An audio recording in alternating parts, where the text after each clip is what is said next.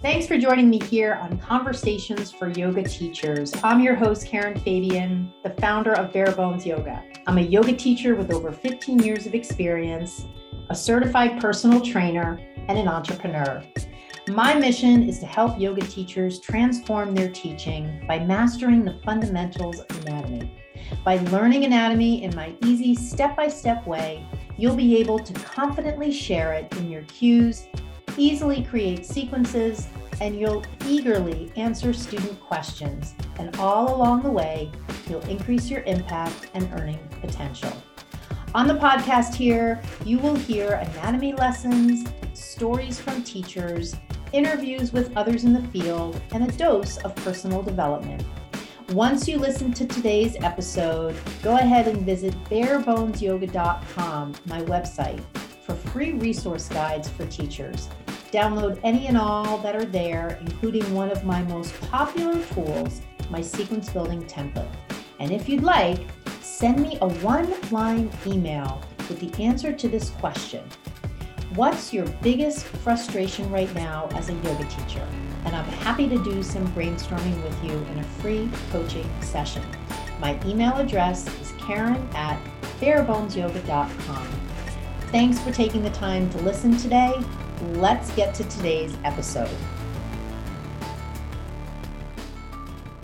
Hi, everybody. Welcome to Conversations for Yoga Teachers. I'm your host, Karen Fabian, and this is episode 170. Oh my goodness. It's February 14th, 2022. I am recording this today, Monday. It also happens to be Valentine's Day, 2/14. And I'm super excited to bring you this interview with my friend and colleague, Allison Chamberlain Jones. She has such an interesting story, and I'm just going to do a quick intro. You'll hear her introduce herself, so I'm not going to go into that. I want to kind of leave that for you to unwrap and enjoy and explore as you are listening to this episode live. I would say this is a great episode for a long walk or sit down with a cup of tea, because we do run a little bit longer. It's really, really worth it. There's two parts to my conversation with Allison. One about a really interesting personal journey she just recently was on. I mean, we're all on personal journeys, but she was really on a physical personal journey. And then we talk about the focus of her work with people, what she does, and how she helps them really make amazing shifts in their life. So there's two parts to this. So that's why it runs a little bit long. I think you're really going to love it. Alice and I have known each other for a while because she used to live up here near me in Boston and co-owned a yoga studio, and I taught the anatomy for their 200-hour programs. So that's the genesis of our connection, and we've stayed in touch even though she's moved out of Boston and is doing something a little bit different now, and I can't wait for you to hear what that is. I just want to say just a couple of things. Please, if you haven't joined me in my virtual studio, think about joining me. Matter of fact, don't think about joining me, just join me for class. You can find the schedule every week on my website, barebonesyoga.com, the virtual class page. All the classes are free and just 30 minutes because I really want it to be easy for you to show up. So I intentionally made the classes free and short so that you really have very limited reasons to not do it. Outside of course, maybe you live in a place in the world where the time the class is offered is like the middle of your night. So if you're running into that problem, I want you to please send me an email, because I have a program that has a whole bunch of recorded classes, and I'd be happy as a podcast listener to offer you a 15% discount on that program. It's called the Bare Bones Yoga Practice Portal. So if you're interested in that discount, just send me a DM on Instagram or an email, karen@barebonesyoga.com, and I will hook you up with that recorded series of classes, and you'll be all set. And then you can come to class whenever it is at a time that works for you. Other than that, I am going to be letting you all know over the next day or so about my next free monthly workshop. This is a brand new presentation about how to transform your teaching by mastering the subject of anatomy. I'm really going to give you proof of concept so that what I just said as a phrase, mastering anatomy to transform your teaching, becomes more than just a phrase. I actually prove to you how that is possible. And I can't wait to do that. That's going to be a Thursday late afternoon free workshop. So having said that, let's get into this interview without any further delay. I am so excited for you to meet Allison Chamberlain Jones. Here we go. Hey, Karen. How you doing? I'm doing well. How are you? Good, good. In snowy Boston. It snowed yesterday, right? Yeah. Or is it snowing now? Yesterday all day. Oh boy. Yeah. How many inches? Not that many. It was just kind of like lightly dusting all day, but by this morning it was probably about, I don't know, maybe 5 or 6 inches. Okay. Yeah. I know that you're in Florida, so you're just loving the warm. There's no snow, but it's been cool here for like a month. Yeah. A lot of days where it's been like 55, cloudy, kind of rainy, like, so it hasn't exactly been like beach weather. Although there've been some like random nice days here and there, but yeah, for Florida, it's felt weird. It's felt like, are we really in Florida right now? What's going on? Although you've lived here for a while in Boston, so you are probably just like, this is nothing. Well, I know, but it hasn't actually felt freezing. I feel like now I flip-flopped or something, because I now, like, after being in the warmth for like a year, then all of a sudden 55 is like, oh, get out the winter jacket and like, you know. For sure. Well, I'm glad that you could join me today. I've been watching your Instagram posts and it's just been so intriguing. And even before what we're going to talk about today, which is your program, which I feel like you have to help me understand if it's a new program or kind of a tweaked program that you've adjusted. Even before you shared with your audience and your community what that program's about, you were taking us on a journey with you, like you were literally on a journey. And we were kind of going on the journey. And when I was watching that, and that's part of what I want you to share with the listeners today, I want to have us go through that because it's just so interesting from a whole bunch of reasons. So I thought that would be a fun reason to have you rejoin, and actually I looked back before we got on online here. The last time you were on was December 28th of 2020. Oh my gosh. That's crazy. That was episode 110. And now this episode today is episode 170. So 60 episodes later, you have made a reappearance with so much, in between having happened in your life. So having said that as a kind of a intro and hopefully for the listeners, a way to sort of get them excited about what's to come in today's chat, maybe you could start out by sharing what you're doing, what you do in general, what your focus is. How do you connect with people and how do you help them? What's your expertise? Okay. Well, first of all, thank you so much for inviting me back on.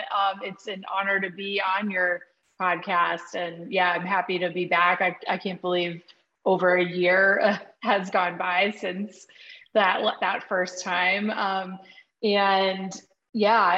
really also really enjoyed just watching you over the years and how just all of the amazing ways I feel like you've combined your passions, for things obviously like yoga and anatomy with just really admirable business practices. Like, I feel like you really blend yoga and business so well, in my opinion. So it's great. It's great to be here. And so to answer your question, I am a holistic business coach an astrologer, a yoga and meditation instructor.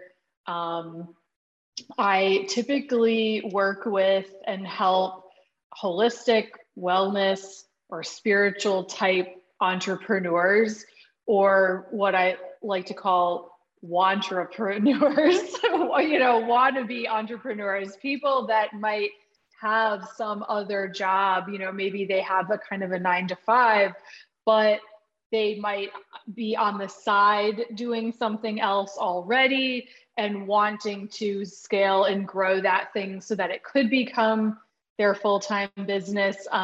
So I work with people in that category. I also work with people who are, full-time in whatever their kind of business of their passion or business of their dream is. But they are really wanting to revolutionize and improve the way that they relate to money, because there's just so many taboos, around money, especially for people that are kind of in the spiritual wellness, holistic, caring, helping professions. There's sort of that sticky point of like, ooh, is it bad to make money from this? Or like, am I allowed to make money from this? And I find that that really just gets in the way of them thriving and then being able to actually help even more people. And so we kind of work on really improving their overall like relationship with money, with confidence, being able to kind of to market their business in a way that feels aligned, because a lot of people in these sort of wellness sectors feel like sales is sleazy, right? So that's another area that we kind of work on. How can we flip the script on that and take the sleaze and the pushiness and all of that icky stuff out of sales and really do this in a way that feels good to you and that you feel like you're just sharing and potentially helping people and sort of spreading a message of what's possible or how you help people.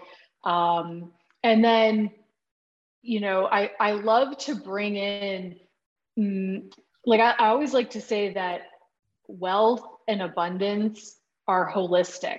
Like I'm sure you might know examples of people who, let's say, they have a ton of money, but they're physically not taking care of themselves, or they have a ton of money, but they're actually not happy.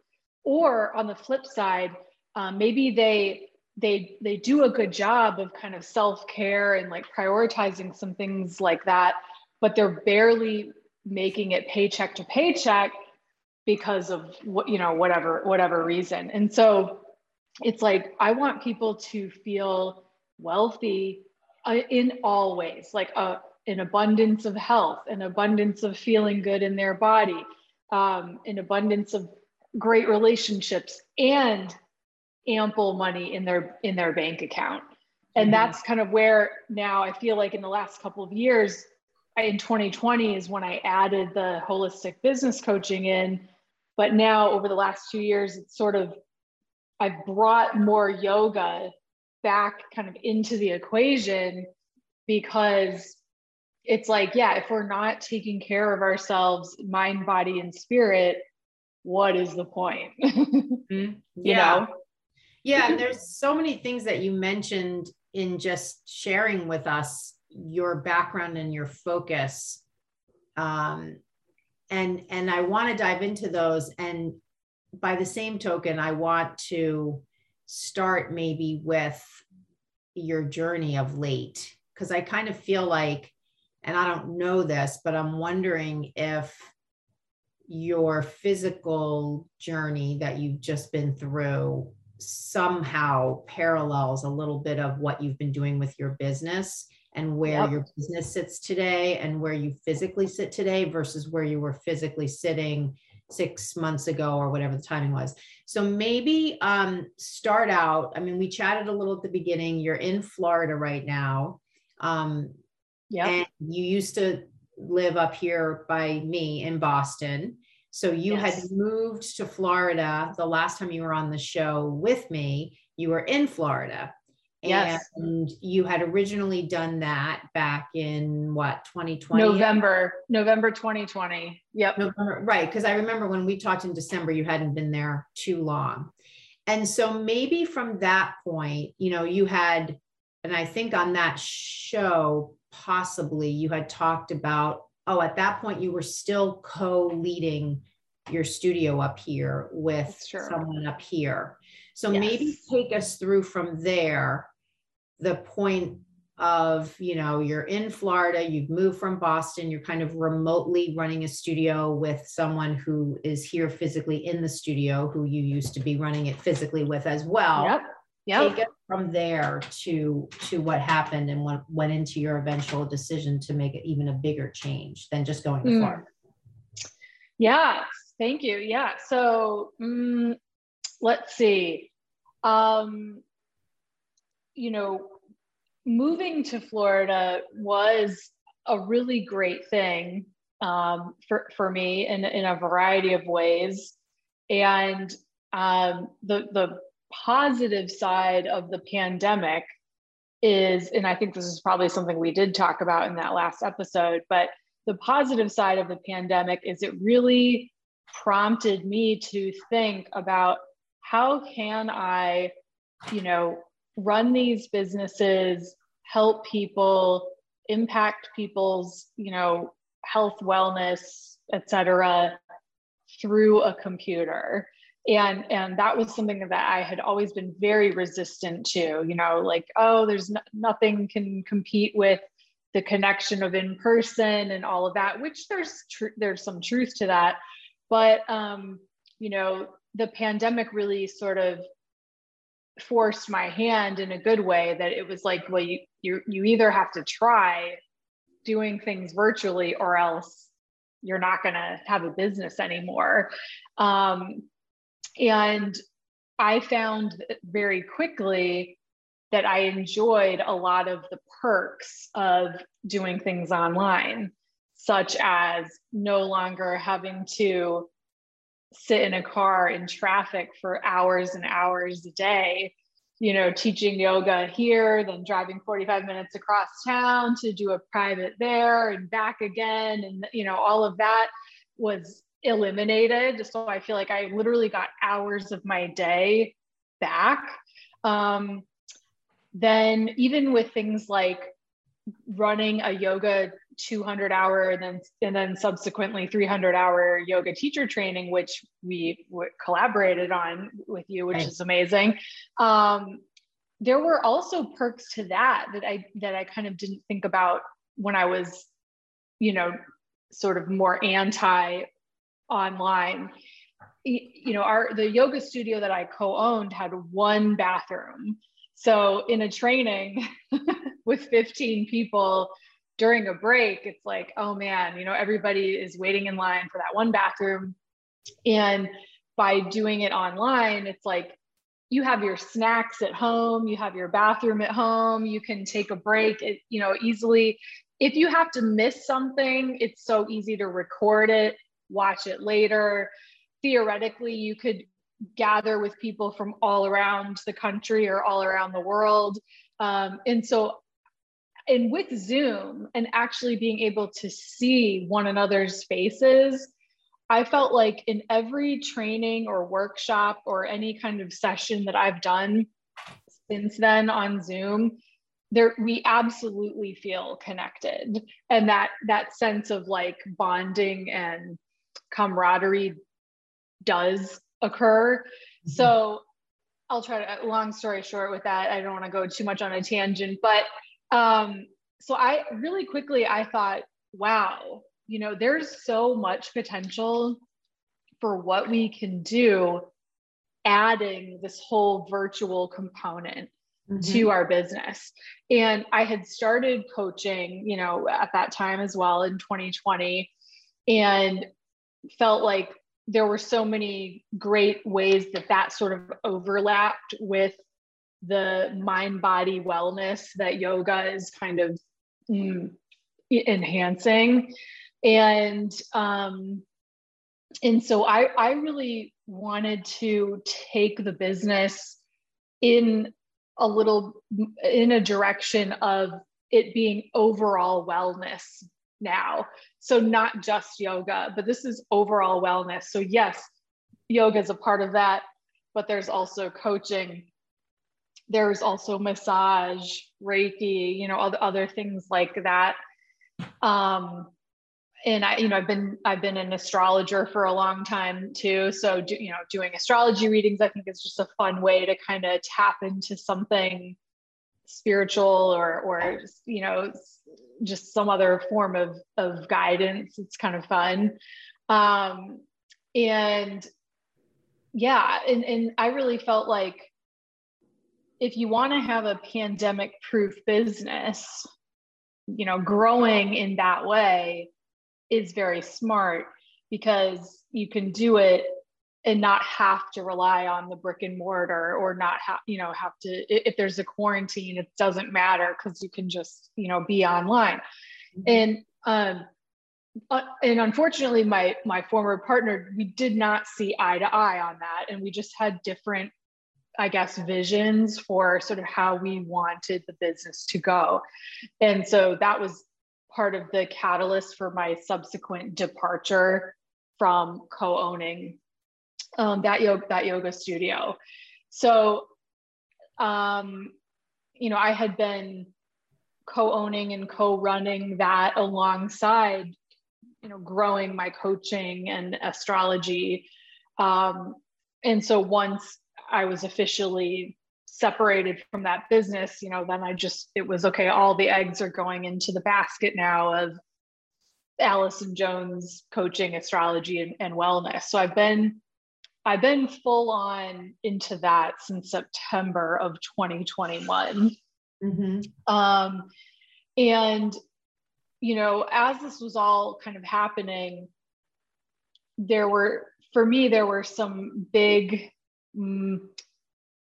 themes, I guess, that I was sort of contemplating or grappling with. And I'm sure you could probably relate as a, solopreneur and business owner. It's like, paying our own health insurance. Nobody else is paying that for us.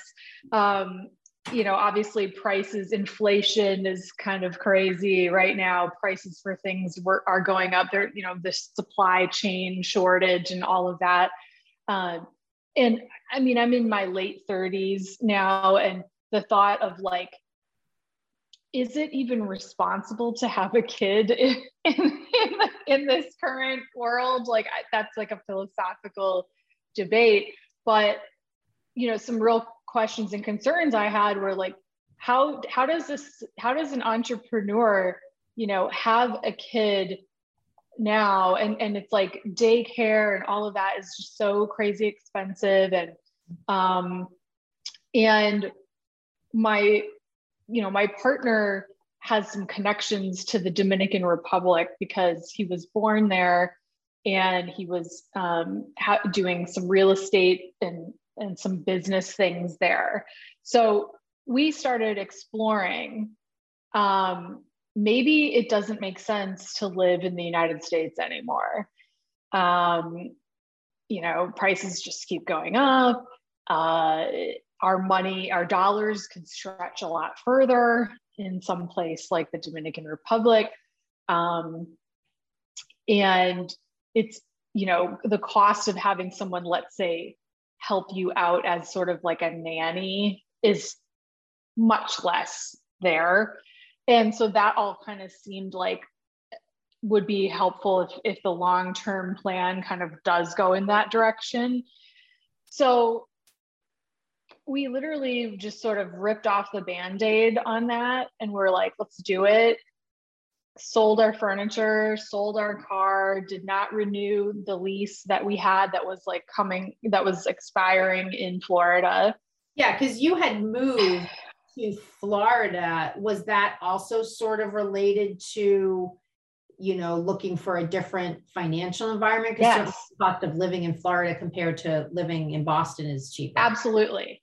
That was definitely part of it too. It was like, Why would I pay an arm and a leg for like a small 1-bedroom apartment in a place that is cold, which is not my preference, you know, when we could pay less and be in a climate that is more like agreeable. So that was absolutely a driving factor. Yeah. So then you kind of go to this next phase of, okay, so now we're in Florida warm. Not only is there Dominican Republic warm, but there's also these other sort of economic and lifestyle incentives that it sounds like you were sort of attracted to, and you were thinking ahead about if you were going to start a family, some of the mechanics of doing that there might be better.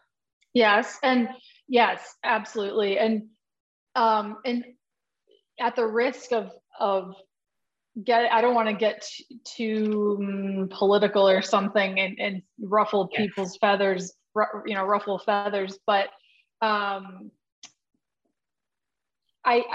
few things that I felt like kind of influenced me in what I would come to see as sort of a not good way, or I feel like influenced me, and then I unfortunately had to discover through like my own trial and error that it actually was not a good idea for me to move there. But some of those things were just seeing the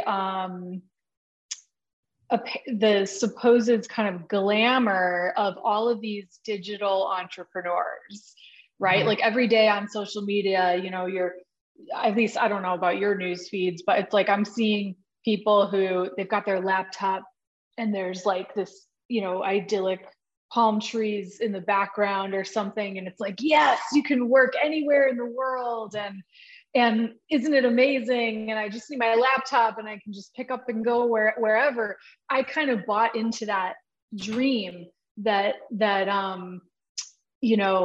wouldn't it be fun to just not be tied down and have that freedom where we could just go anywhere and make it happen. And then also just from all the different like news media and headlines and all of that, sometimes it's like, it just seems like the headlines are all painting a picture that the US is literally the Titanic going down, and it's like, yes, there's plenty of problems, and it's good to be aware of the problems and try to do our part to try to, make it the best that we can. But I think it's also easy to get swept into like, this country sucks now, I'm out of here, and then you go somewhere like a third world country that has it a lot worse, and then it kind of puts things into perspective. So let me jump in here, only because I feel like I know, and for the listeners who haven't been kind of following along this journey, that it was a process for you, it sounds like, to get to these realizations. And so I kind of want to go back to where you said you ripped off the Band-Aid and you decided to just go. So in that moment, you were, and I think this is the reason I wanted you to go into this is because this is a really interesting conversation when you think about any goal that anybody that's listening is out there thinking they want. And then there's the taking the steps to do it. And the steps are the doing. There's even a step before that's in the sort of evaluating the goal to start to imagine, is this really what I want? And to kind of sort of do a little due diligence and sort of poke holes in it, kind of devil's advocate of sorts. Yes. And so that you're not necessarily getting to the outcome and then realizing this isn't really what I want. It's like, could you have saved yourself the heartache if you had thought it through? Sometimes no. Sometimes there's this, you have to sort of live through it.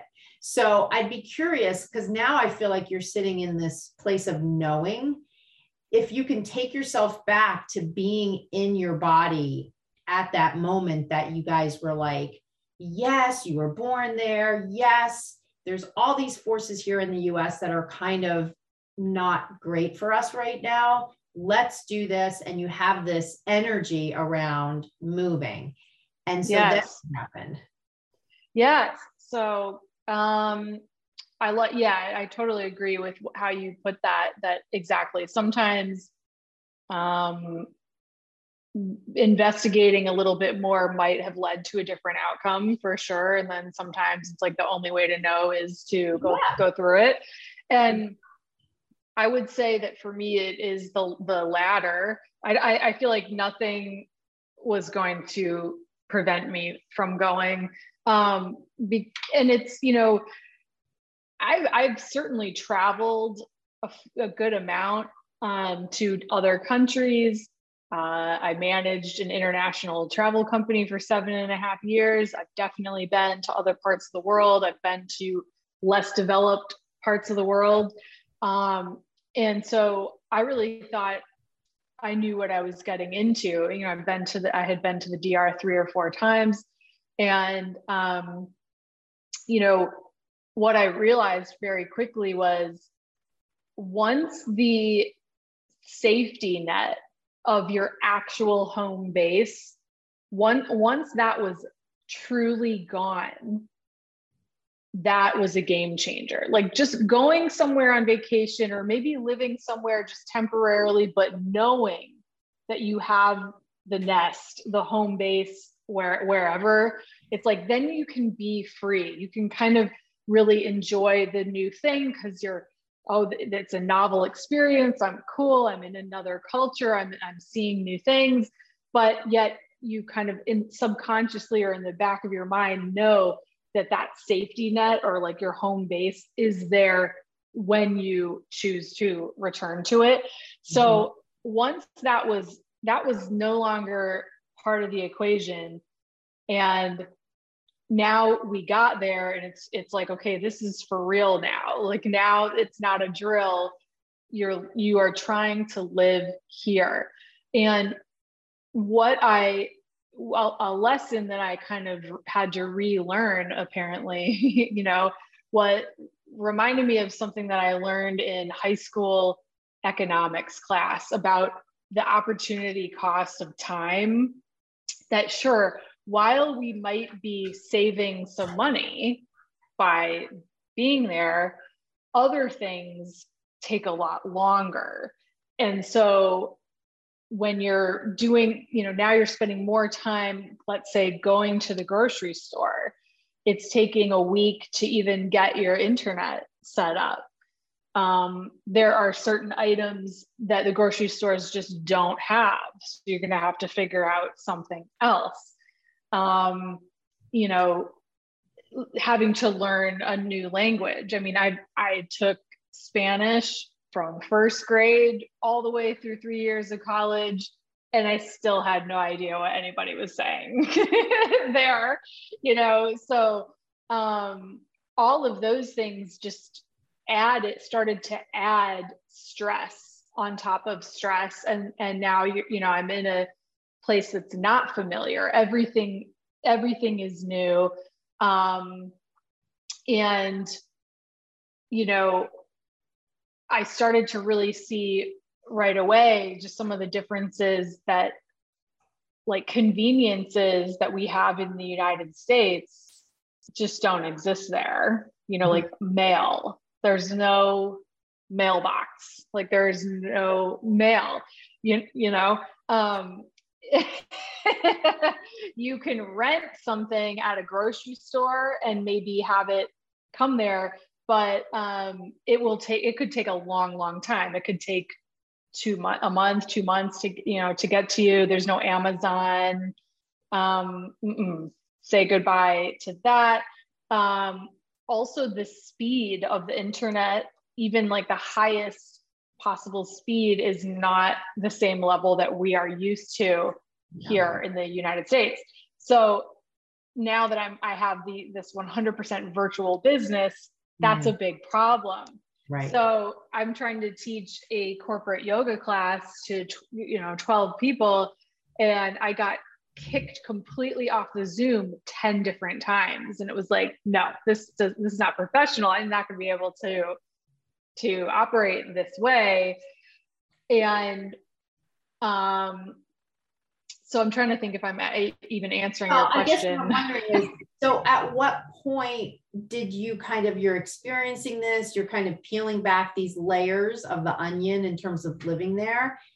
You know, how long does this go on? And then what's the next? Is there like a big crisis, like where you're just like, that's it, we're going back? Or is it kind of, it's seeping into your awareness slowly? So yeah, great question. It's funny, even leading up, like even before we actually physically got on the plane to move and fly there, it's like, if I'm really honest, my body and my intuition was screaming at me to not do this. Yeah. And at one point I even articulated out loud, like, it's like my head says go, but my heart says no. But I had kind of bought into that ideology that, like, oh, you know, anytime you step out of your comfort zone, it's not going to be comfortable, or like leap and the net will appear, or, you know, anything worthwhile doesn't come easy, or, you know, just some of those like platitudes that we hear. And so I kind of ignored the misgivings. Like I wrote it off as just like, oh, that's fear, when really there was definitely some of it was intuition being like, I don't know if we really want to do this. Is this danger that I should be reacting to, or is this my ego saying, you can't do this, you're not ready, and you need to be the bigger person to move past those self-limiting beliefs? And that's a really interesting question. I mean, I think, you know, certainly for women in the context of personal safety, you know, it's like always follow your intuition and always adhere to that inner voice being the thing that you should listen to, even if you're in a scenario where it's like, oh, maybe I'm just reading into it, you know, but that's not what we're talking about, right? We're talking about something on a practical, pragmatic level. So yeah, so it really is an interesting question for all of us, you know, who kind of, I don't want to put it as a wins the battle, because I don't love that paradigm, but, you know, between your head and your heart, or your wisdom versus your experience, or versus your knowledge.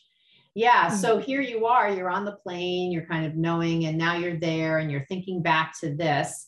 So walk us through, just, you know, as we kind of get us to the point where you make a decision.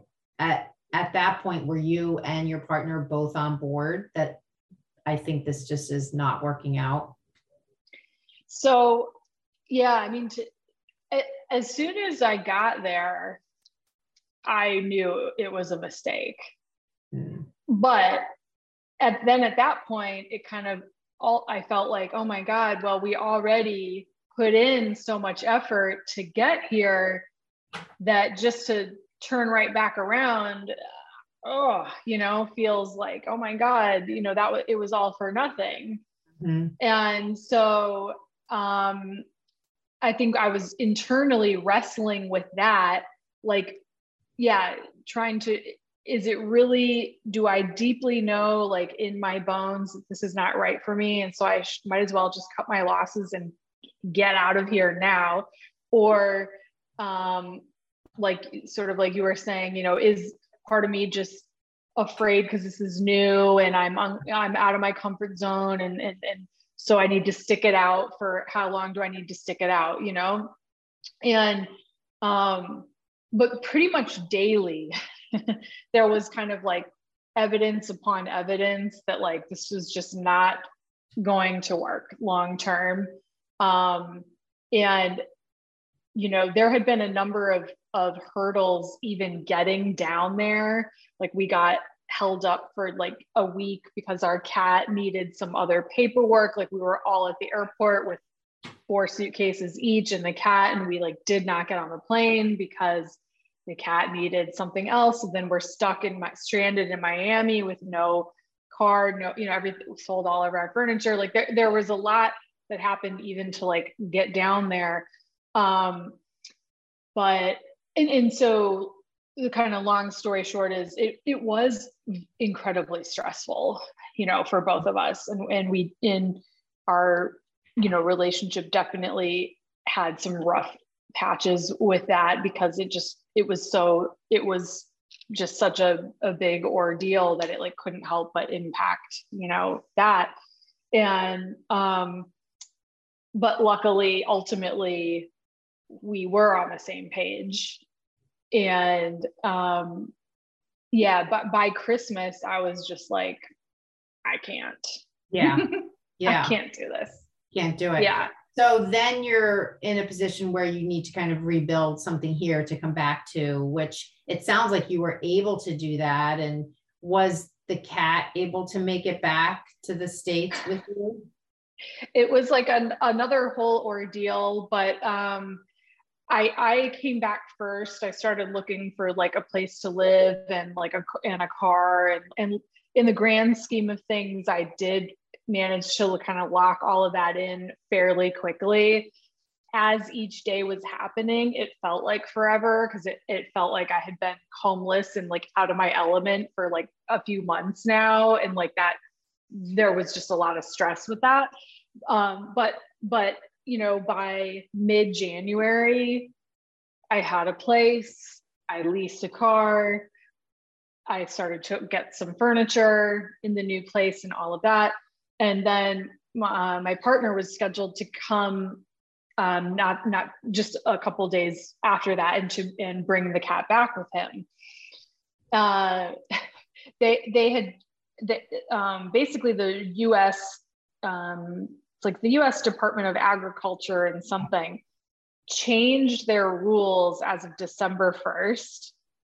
We didn't think to look because we hadn't been there that long. We were only there for not even 2 months. And so we didn't think, oh, maybe they've changed things, since we were there.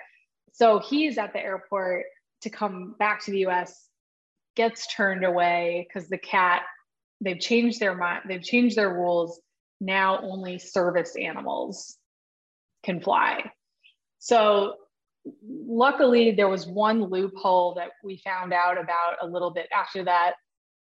Only on JetBlue, and it has to be a direct flight to JFK. That's the only hub. That's the only place you could enter with a non-service animal. So he ended up, rescheduling the flight. He was at the airport again, got turned away a second time because they all of a sudden decided that every animal has to be chipped, and our cat was not chipped. So he had to stay an extra night, get the cat chipped. Yay, the cat is finally here now. That cat, talk about 9 lives. I mean, that cat, there's a metaphor here. I don't know what it is, but I know. There is. That cat is somehow not reincarnation, but there's some sort of symbolism. I'm not sure what it is. I mean, I think at its face, you guys both are such amazing cat owners and pet lovers because I think a lot of people would have just said, we're leaving the cat, So having said all that, you come back. Now it sounds like you are in a phase where you're able to sort of look at it a little more from a distance. Are there any things that stand out to you that you think, if someone's listening and they have a big decision that they're facing, that does involve like leaving a job or leaving a relationship or doing something that is bigger than a bread box? Like, what are some of the things that you might say from your journey should be considered? Yeah, that's a great question. I mean, I think at the end of the day, I would still say that experience is the best teacher. Yeah. And as much of a pain in the ass, pardon my French, on the podcast, I don't know if I want to edit that out, but yeah. You said the F word a couple times, Okay, or I think I have, or some of my guests have. Yeah, we even had a guest one time. She kind of went off on this whole tangent about Donald Trump, and I was just like, this is all staying in because these are conversations. This is not edited stuff. And you know what? It's all fine. It's all just people's perspective. So anyway, absolutely. So go ahead. Yeah. So I guess I would say, even though for me that it was an exorbitant pain in the ass that lasted like 3 months, and it was a very expensive mistake, if you want to call it a mistake, or an expensive decision, and then to reverse that decision, there were a lot of costs involved with that. And while I would love to go back and wave away those costs and those stressors and whatnot, I still think it was a valuable experience. I think there were many lessons that came out of it. I think that that's true for a lot of things in life. So my advice to someone would not be like, oh, don't do it. You know, like it wouldn't, yeah, I think it's always important to remember, or to kind of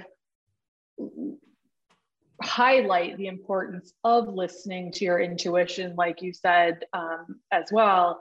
And that is vital, and that is kind of your built-in compass for life, right? But that, yeah, sometimes it's like, you just don't know until you know, like you just don't know until you go through it, until you experience something. No amount of reading up, like it's kind of like imagining a pregnancy. You know, you can, in giving birth, you can read books about it. You can talk to other moms. You can gather as much, you know, kind of information as possible, but you don't really know what it's like probably until you have your own experience, right? So I feel like it's kind of a balance between, like following your intuition, following your inner guidance, and being okay with making a mistake. Yeah. That if you know what, we're going to make mistakes. Like there's going to be decisions that, you know, in hindsight, like if you could go back, maybe you would have done it differently, but that's all part of the process and like being human. Yeah. Yeah. And I think this is such a perfect springboard for us, or segue for us, into talking a little bit more about what you do with entrepreneurs and just people in general. Because when you just, you know, at the beginning, when you were talking about the focus of your work with people has a lot to do with the mindset and the behaviors they have around money. Yep. And you were just mentioning the money it cost to do it and then undo it, what, you know, in terms of your life.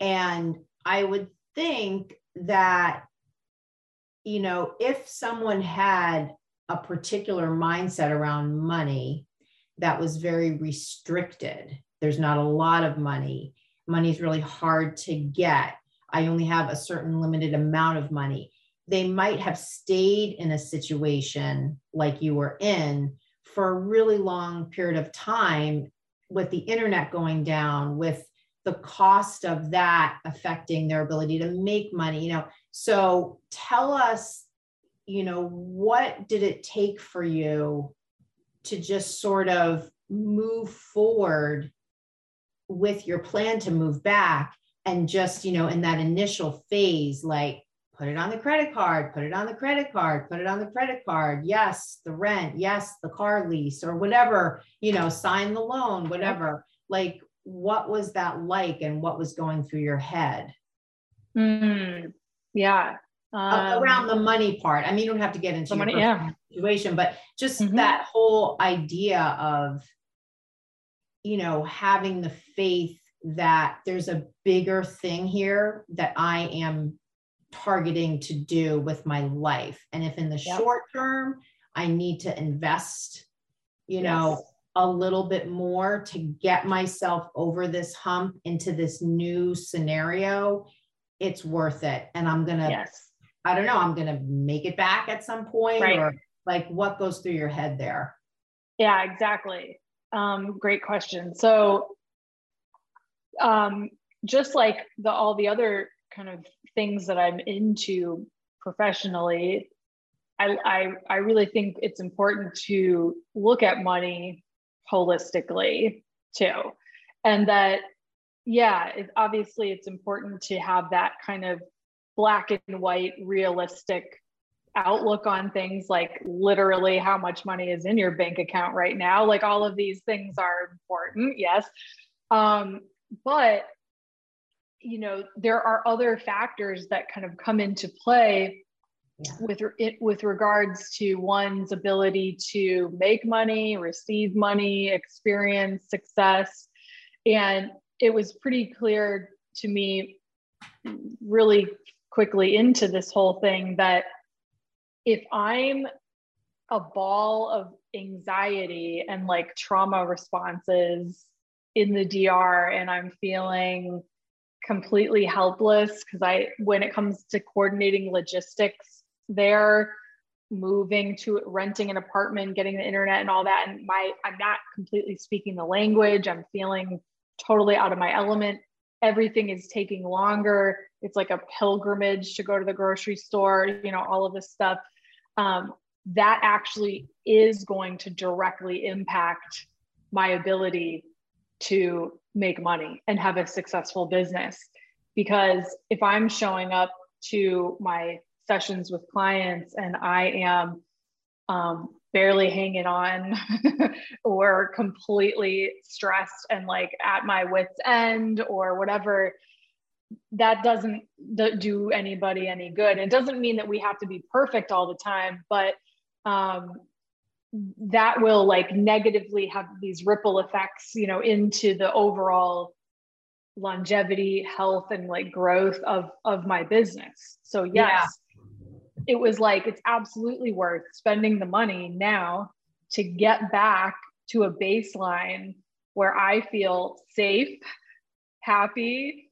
I have, you know, as a, you know, entrepreneur, it's like, it's a lot of hats, you know, that we have to wear. So, being able to order some things on Amazon makes our lives so much easier, you know, it's like, and especially as women too, it's like, there's so many things, even if I don't have kids, you know, but it's like, there's still so many things like cleaning the house, you know, food, all, you know, on top of running a business, it's like we have, you know, there's just all these things. So in the DR, I felt like I made it infinitely harder for myself. And that wasn't worth the savings, the financial saving at the end of each month, you know? It's funny. I feel like I know in a lot of the yoga teachers that I talk to where they're feeling like they're sort of at a fork in the road and they have an opportunity to make a decision about investing in themselves. And they compare that dollar investment to all the things they're doing as a workaround to just making the investment. And it's similar to what you're describing. I mean, I think your scenario is more stark because it has to do with getting food and getting gas and getting internet. And these things are things that we need to live. I think when you look at it from the perspective of, well, like, of course, in my world, it's like, well, do I really need to master anatomy to transform my teaching? Or can I just doing all these things that I'm doing, which aren't great and aren't really getting me where I want to be, but I can just keep doing this for a while. There's a cost to that. And so I think it's interesting when we look at money behaviors and beliefs.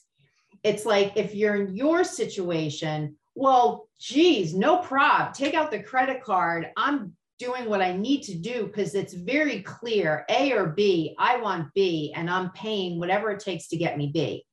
If it's something else though, sometimes the urgency isn't there and we sort of feel like we can just sort of keep doing this. Right. Because we're just not really sure the risk of the investment in us is worth it. So having said that, you know, I think this might now be a good springboard to talk about your program, because number one, it has a name to it that is sort of like an in your face, wake up and smell the coffee sort of thing. Yeah. And especially as we just talked about, you know, using savory language on the podcast. Right. I will just warn the listeners, if you have small kids around, close their ears, and you don't use the spelling of it in your social media posts, but it's called the Rich Bitch Holistic Mastermind. Holistic Mastermind. Now, when you post it, you write Rich B with then just a couple of, not asterisks, but just little symbols. Yeah.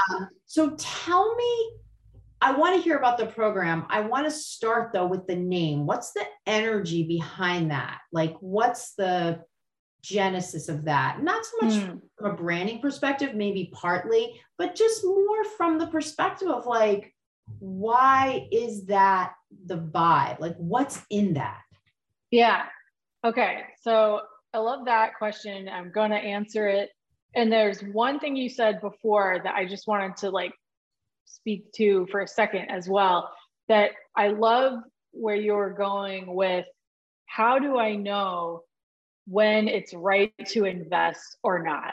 How do I know when it's right to invest in a program, in a training, in a coaching, in a this or that, right? And when it's not. And so I think that a couple of guidelines that have really helped me in that arena are things like also asking, as you alluded to, what is the cost of me not doing this, right? So if I don't participate in this, or if I don't pursue this and I keep the status quo, what am I potentially missing or giving up or foregoing?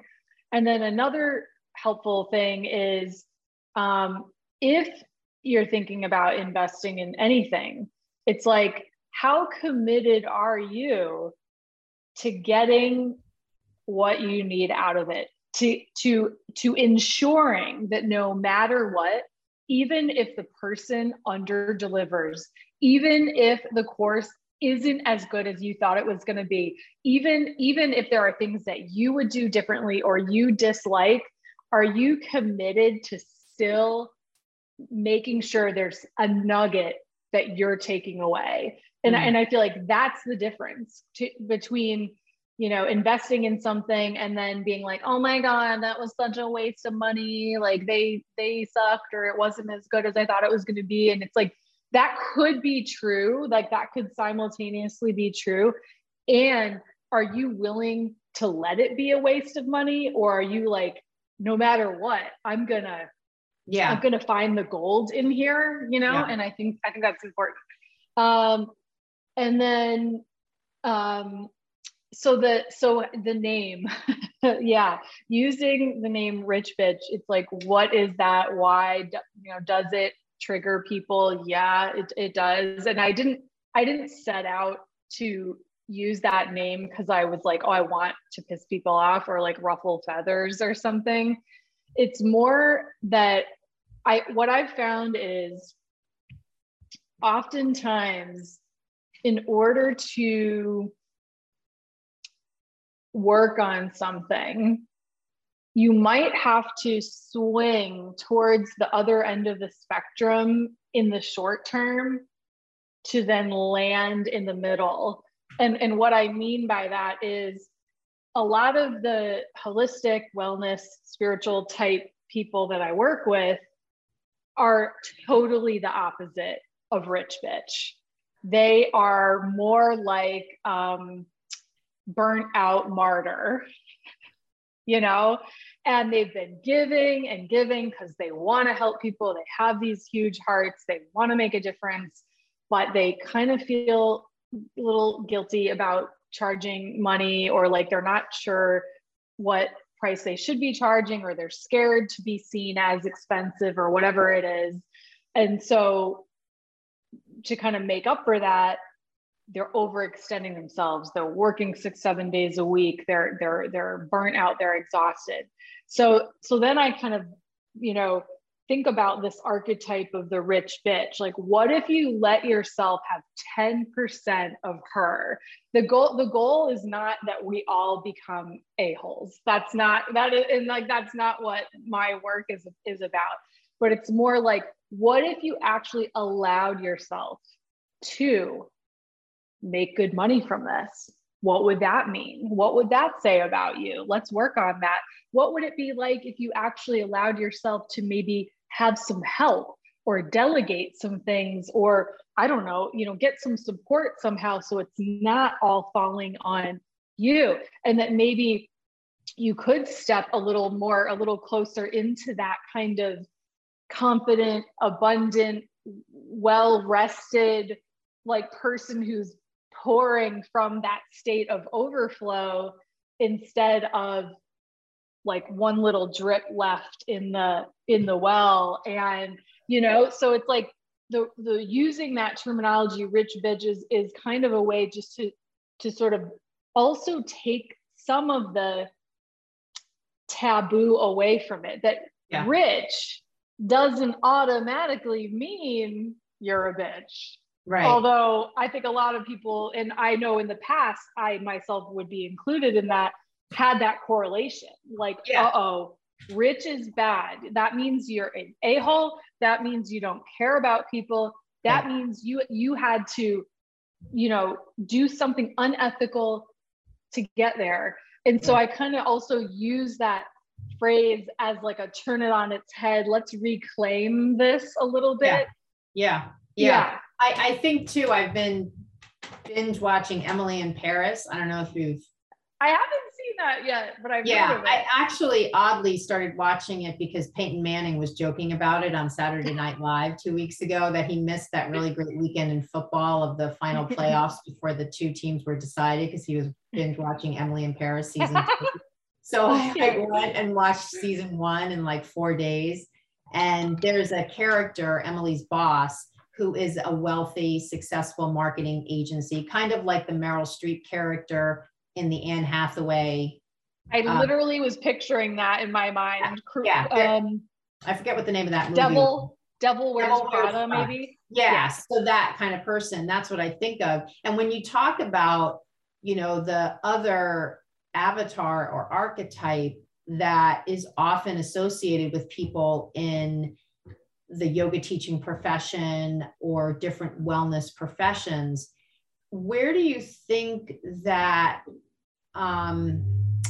that feeling of I can't charge what I'm worth, I can't, like, where does that come from? Is it associated with the industry, or is it just random that all these people gravitate to being a yoga teacher that have this sort of, and it must not be everybody, however, is it more common with yoga teachers for some particular reason? Like what is that?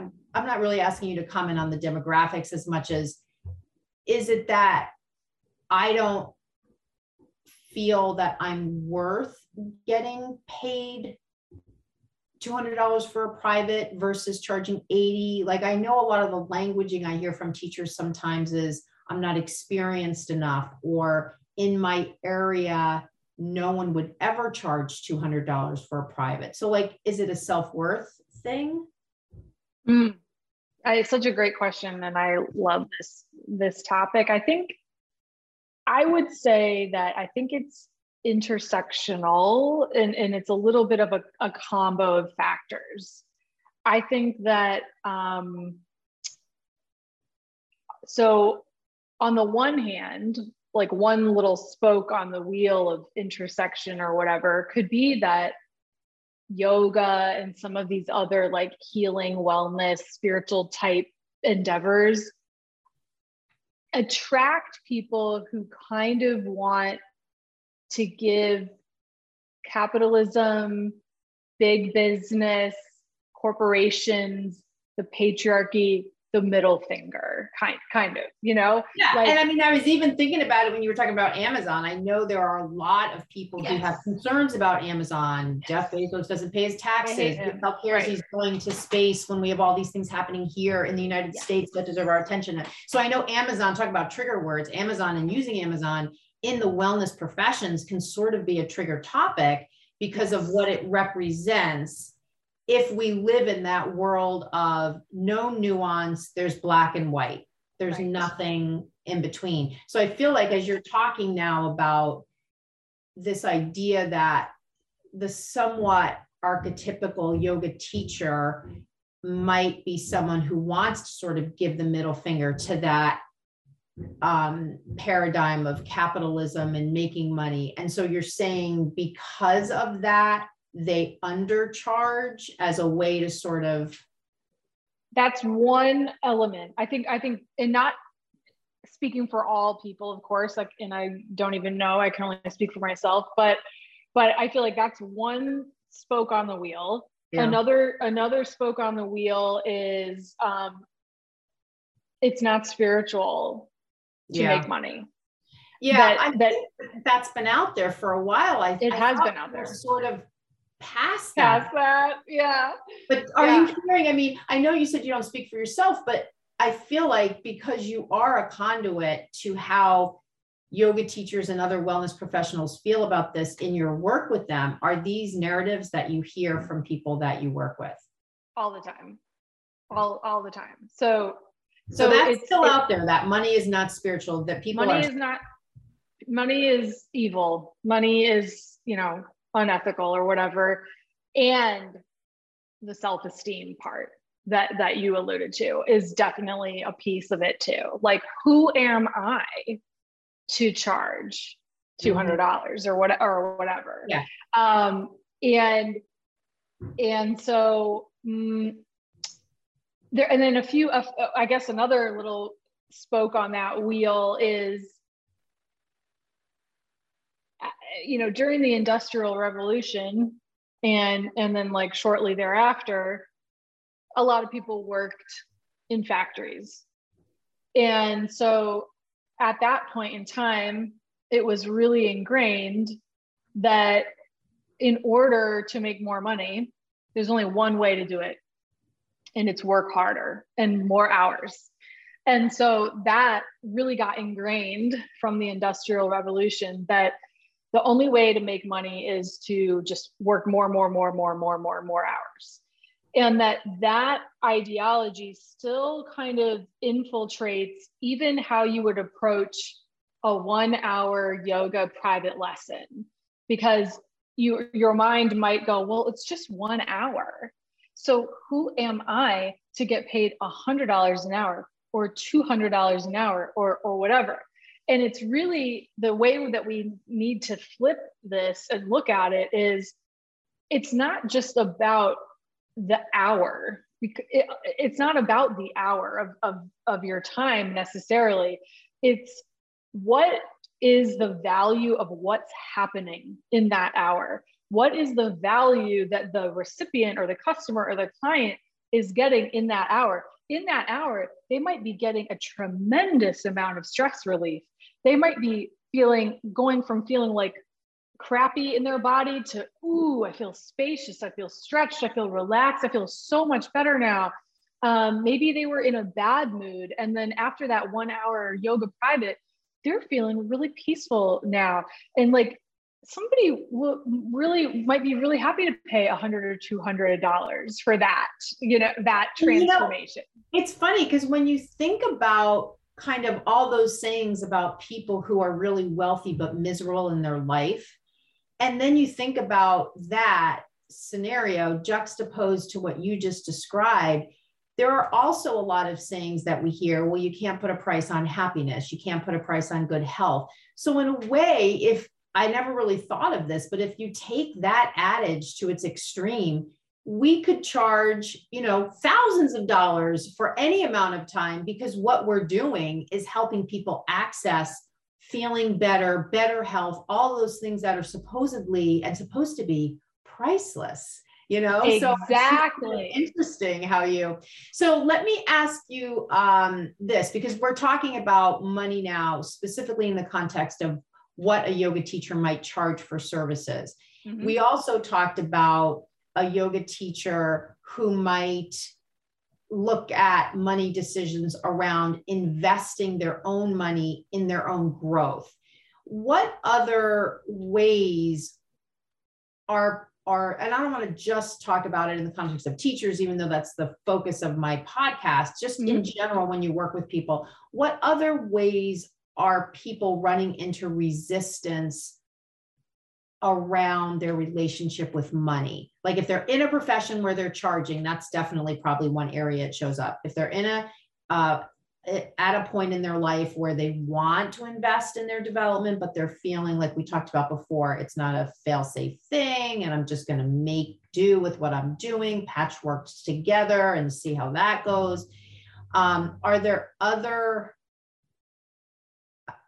other ways that they could develop a better relationship with money, where they're right now at a point where they don't have a good relationship with money and it's showing up in different ways? What other ways is it showing up as, you know, I mean, I think about people who maybe ignore bills, you know, they have bills that come in and they just are like, can't deal, you know, kind of thing. Or I don't know, are there other things that people you work with show up with as their kind of, here's my handbag of money issues, let's open it up and sort of see what's in there?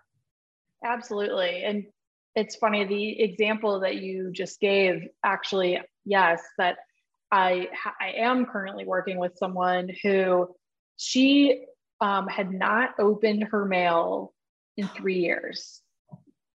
She was terrified of, you know, what was going to be in there, the bills, etc. 3 years. She finally tackled it and opened everything. And although this is not necessarily typical results or something that everyone would experience, but by opening the mail, she literally made $110,000. And this is why. Because in that 3-year backlog of mail, I believe it was her father had died a number of years before, but they didn't know where to send the money that was part of his will, because they didn't know where to send it. And they kept like sending her notices about this, but it was like in the pile of bills. And that was like 70 grand. So literally when she finally opened up that, she was able to contact them and get this 70 grand that was like from her dad's will from like 6 years ago. And then I don't remember where the other 40 came from, but it was some other scenario of like some, I don't know, refund or something that she totally like just missed because she did not open the mail.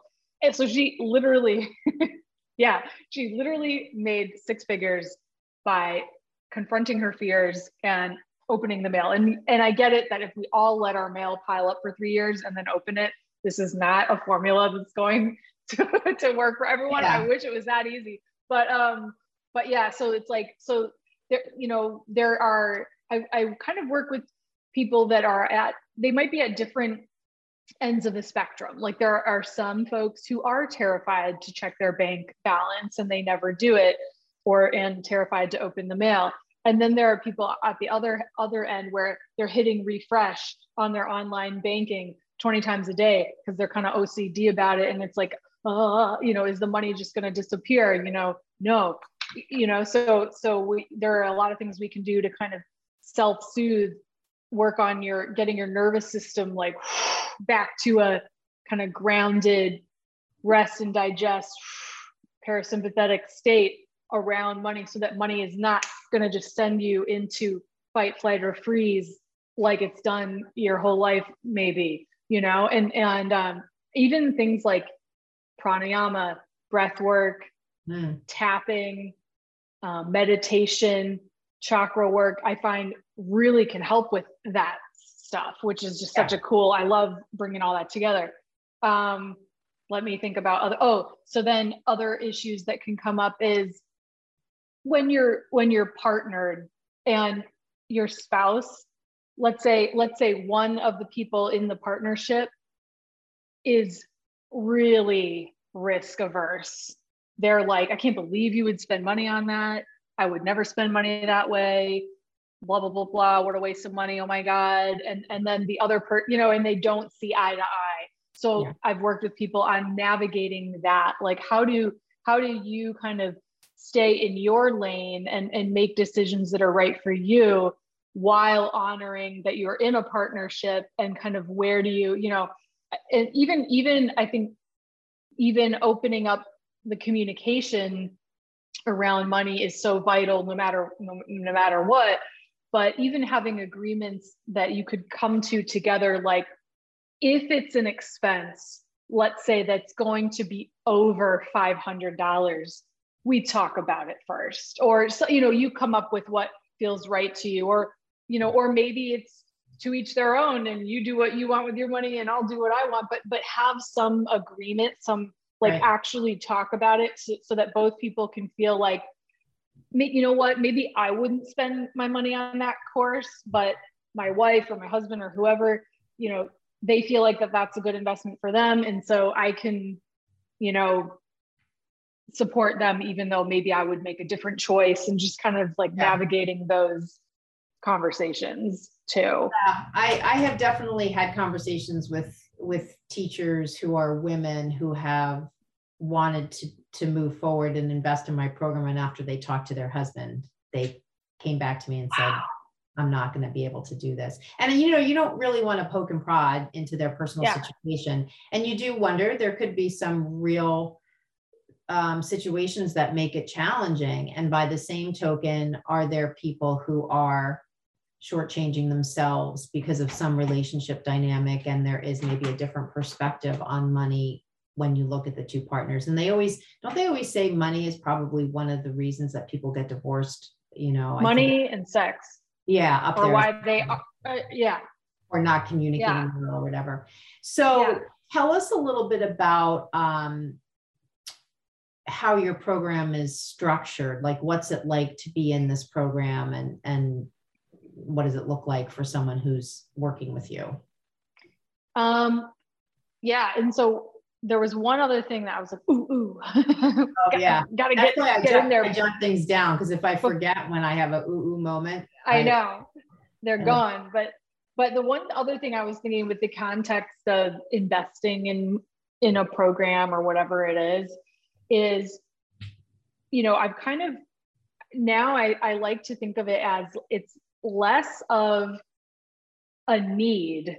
Like, do I need this to be good? No.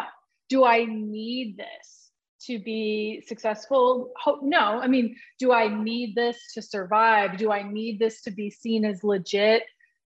No. But it's like, I love having this be just a part of my ongoing business model and evolution as a human being. Like, I always want to leave some room for continuing education or coaching or some kind of program, not because I'm defective the way that I am, not because I need it to get a stamp of approval from somebody else. No, but just that I always want to be in that energy of stretching and growing a little bit, and to keep scanning for what's possible. And that, and so it's like, I don't know. I'm just like, what if it would be so amazing if we all kind of approached things from that framework? Yeah, I think that's a huge part of it. And I also love when you talked earlier, you mentioned something about investing in something to just get to where you want to go faster. So it's kind of like you've got these dual goals in mind. You've got this kind of self-improvement thread that it would be great if we all kind of fed that regularly. Yes. And then on a real practical 3D level, we've got this, here I am right now. I want to be here. I bet I could be here if I just knew A, B, and C. This person knows A, B, and C. Am I going to try to figure out A, B, and C on my own, or would it be faster and cheaper for me to more efficient spend money to have that person show me how to get from where I am now to, absolutely. So it's kind of like these dual, like self-improvement along with just the real 3D kind of tangible skill that you don't have. And I hear what you're saying about don't make it that you're deficient. And by the same token, can you step away from your ego and just like assess your skills and be like, you know what? It would really be helpful if I knew more about the stock market so I could invest $50 a month or $200 a month or whatever it is, and not feel like I'm paying some broker and I have no idea what this person's doing. So I kind of get there's these like dual mindsets in that. So having said that, and I'm glad you brought that up because that was a really good point. So is this part of like, tell us a little bit, I'm kind of just looking at the time just as we kind of wrap up here. Tell us a little bit about what is the container for this program? What does it look like? Okay, so perfect. So I use the word mastermind because a lot of other people use that word. I feel like it's kind of a well-known word, but I when I hear that word, in some ways I kind of laugh because it's like, well, do we just want to master only our minds? It's like, don't we want to master like mind, body, and spirit and all of that? And so that's kind of what I'm getting at with this holistic mastermind. And honestly, I don't really know what other people do in their masterminds. And in some ways I don't really care. And so it's like, I'm using that word and my program is what it is. But so in this opportunity, there are going to be, there are 8 sessions and they'll all be 90 minutes, but there are 8 sessions that will have a topic. And I will introduce the topic. It could be like, money manifestation and mindset is going to be the first one, for example, or magnetic marketing is another one, for example. And so these 8 sessions, we'll introduce the topic, we'll do some kind of little exercise or like work with that topic. I'll always ask if there's a volunteer, if somebody wants some on the spot coaching, they could bring up something, about it or whatever they're working on. And we can do just a little sort of on the fly, like they're in the hot seat, the magic seat coaching. There'll be maybe a little opportunity to kind of share and interact with some of the other people in the mastermind. And so there are 8 of those. And then kind of interspersed between those 8 sessions are 8 Rich Bitch yoga classes. So then on these kind of off weeks, it's a 90-minute yoga class that will, in addition to some asana, some actual yoga postures, right? Asana, there will be things like maybe some tapping, emotional freedom technique. There might be a little hypnosis. There might be a meditation. There might be kind of working with an affirmation or a mantra. And so it's kind of like these 90-minute yoga classes are almost like mini workshops that are all part of this. And so with the exception of one, the first session is on a Tuesday because it's February 22nd. And I just loved the 2-2-2-2-2 thing and was like, all right, we're going to kick it off on that day. But that's the only Tuesday. All the other ones are on Thursdays at 6 p.m. Everything's recorded. If someone had to miss one, they can go back and, do that. But so really in total, there's like 16 opportunities to gather. 8, like I said, we'll have topics. The other 8 are Rich Bitch yoga classes, because again, something that I learned recently that's kind of fascinating as far as the vagus nerve goes, 80% of the information. So like vagus nerve, kind of talks directly to your nervous system, right? 80% of the information flows from body to brain. And it's like, as yogis, we kind of inherently know this, or knew this, that it's like, move your muscle, change your mind, or like move your body, like free your mind, or, but I love that the science actually backs that up. And while I think masterminds and mindset work is important, it's like 20% of the equation. And that actually some really amazing change and transformation can take place when you also bring in the physical and holistic component. And so that's why I was like so excited to kind of pair yoga and some of these other modalities with this.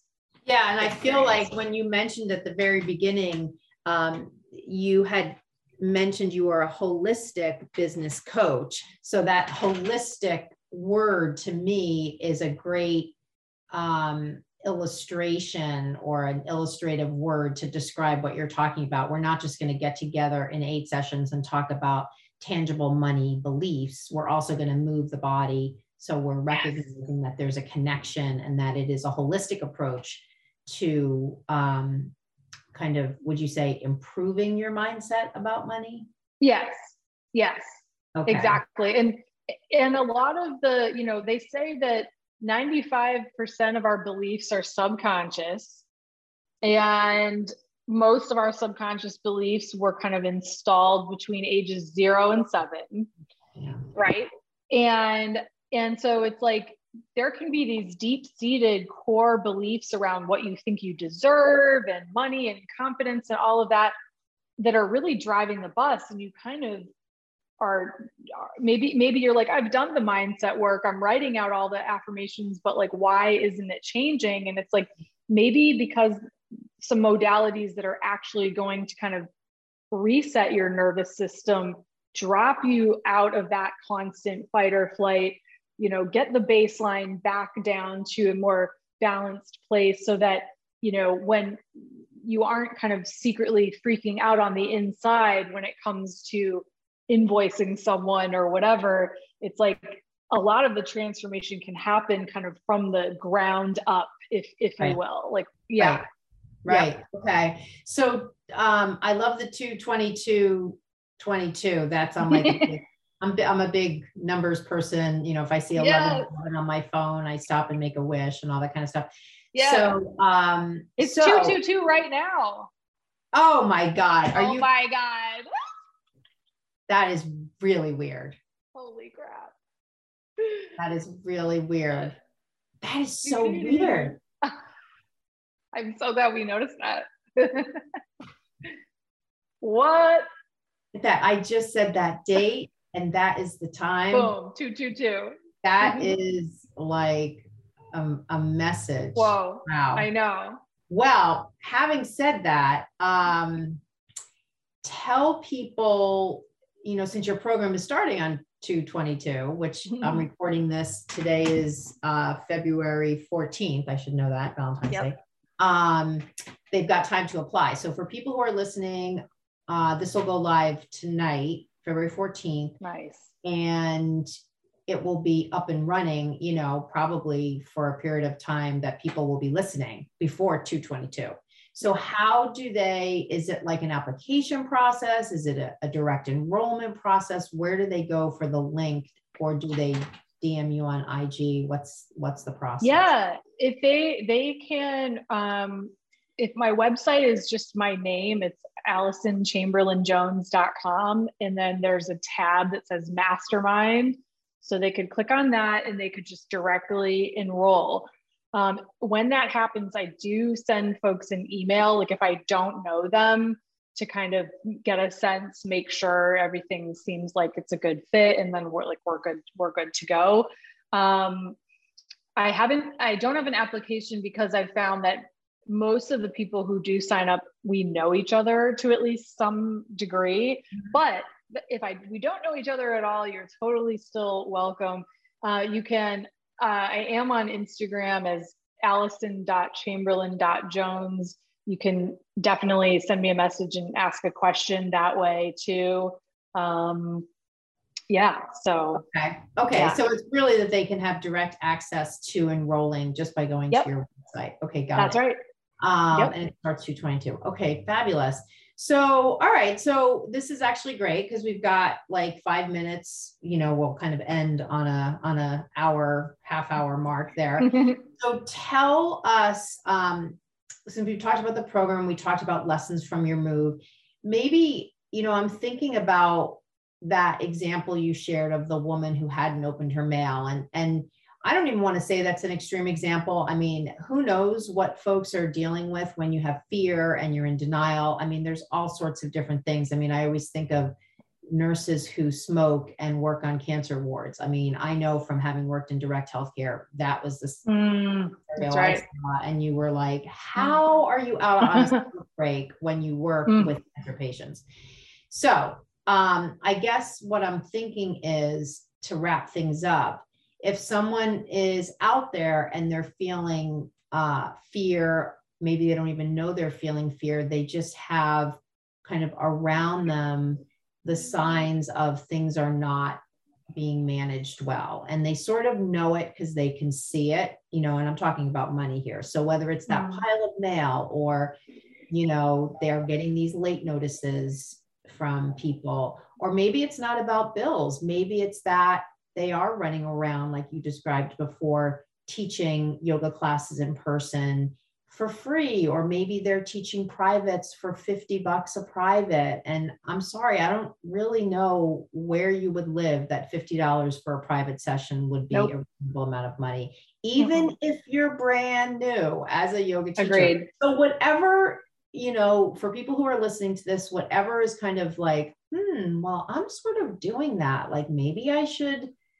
change around that. What is maybe something they could do? I know they're all different scenarios, but is there something that's like a first step? Is it, I would even say maybe a first step is just to DM you on Instagram and say, hey, here's my situation. What do you think? Just to get that outside perspective. Short of that, is there something that you have your students do in this program to kind of work through fears that they have, or they see a particular symptom and they're like told to do a particular technique? Like what would you say? Yeah, great question. So they could definitely DM me. That's always an option. If they think they would potentially be interested in some kind of coaching, I do offer a free hour discovery call. They could do that. An exercise that I think that I always recommend as being a really great place to start, there's 2 parts to it. The first part is writing out your money story. So anything and everything that you've ever been told or think or thought about money. What kind of message did you hear from your parents? What kind of message did you hear in the town that you grew up in, the peer group that you were in school? And then kind of up to the present day, like what are you telling yourself about money? What does it mean? What does it mean if you have a lot of it? Even just doing a brain dump, I find, can be really eye-opening. If you start with the word money and then you just write out any other words that come to your mind, or you start with the word rich and then you write any other words that come to your mind. And often when I ask people to do this, it could be a mixed bag. Sometimes the free association words are like freedom, choice, blah, blah, blah. But often there's other words like evil, greedy, bad, this or that, associated with it. So you kind of get your whole money story down on paper. Like, what am I telling myself about all of this and like what it means? And then after you kind of do that first part, the second part is now to write out, well, what kind of relationship do I want to have with money? What's my money ideal? Do I really want, at the end of the day, do I really want to associate money with evil? Is that doing me any good? Is that really benefiting my life? Probably not. right? So then writing out, how do you want to think, feel, behave, and act around money? Do you want to feel like money loves you?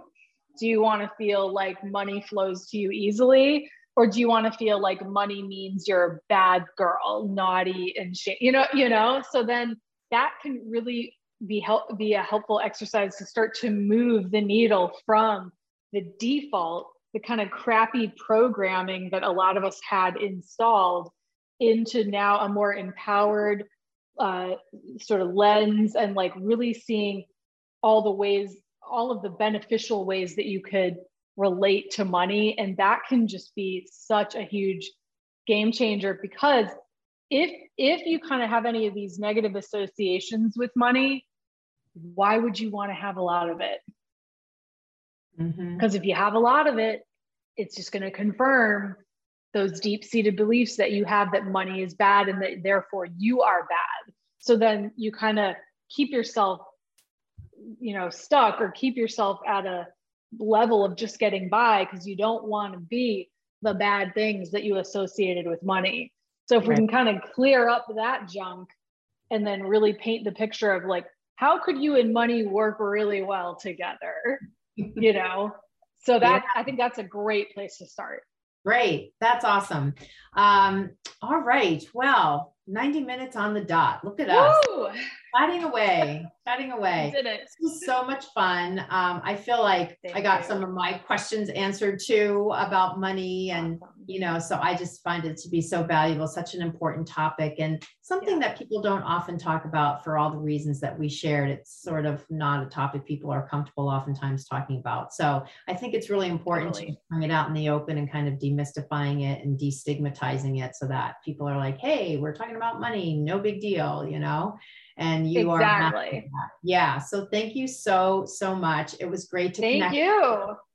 And thanks for having me, Karen. Of course. I always find these to be lively, spirited discussions, and I really am sure that people will really find it valuable. And you're doing such great, important work, helping people kind of connect to their value, connect to their service that they're providing, and helping them really build sustainable lives for themselves. So that is just really good work that you're doing in the world. So thank you. That's my goal. Yeah. Thank you so much. Yeah. All right. Well, you can stay on. I'm going to end the recording, and then we'll chat a little bit after. All right. Okay, cool. All right. Thanks again. Hi, everybody. Thank you so much for listening to that episode. Before you go, I want to let you know about a new mini course I just created as of October 2021. It's called the Yoga Anatomy Blueprint Learning Program mini course. It's essentially an introductory version to my signature program that teaches you anatomy so that you grow your confidence in sharing cues and sequences and in all those conversations you have with your students. If you're like some of the yoga teachers I speak to, you might feel as if you don't have the time to do my full program. That's one of the main reasons I created this mini course, which will give you all the same steps in my signature blueprint approach to teaching you anatomy and will allow you to complete it in much less time. There are 10 modules each of about 10 minutes each, and the entire program walks you through mini lessons from the larger program. You'll leave with specific new skills that you can start to use right away. You may also leave with a keen interest in enrolling in the larger program because your curiosity and confidence have been stoked. For you, the podcast listener, I'm offering $5 off the purchase price of the mini program, which is just priced at $27, so the cost will go down to $22 for you. Once you complete the mini course, you'll see in the next steps section how to get a $50 credit to put towards the larger program should you decide to invest in that in the future.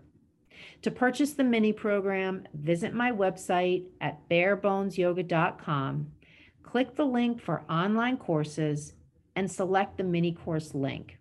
When you check out, before you enter your credit card, enter the code podcast, and you will receive the $5 off. I hope you enjoy the program. I hope it stokes your curiosity and builds your confidence. Namaste.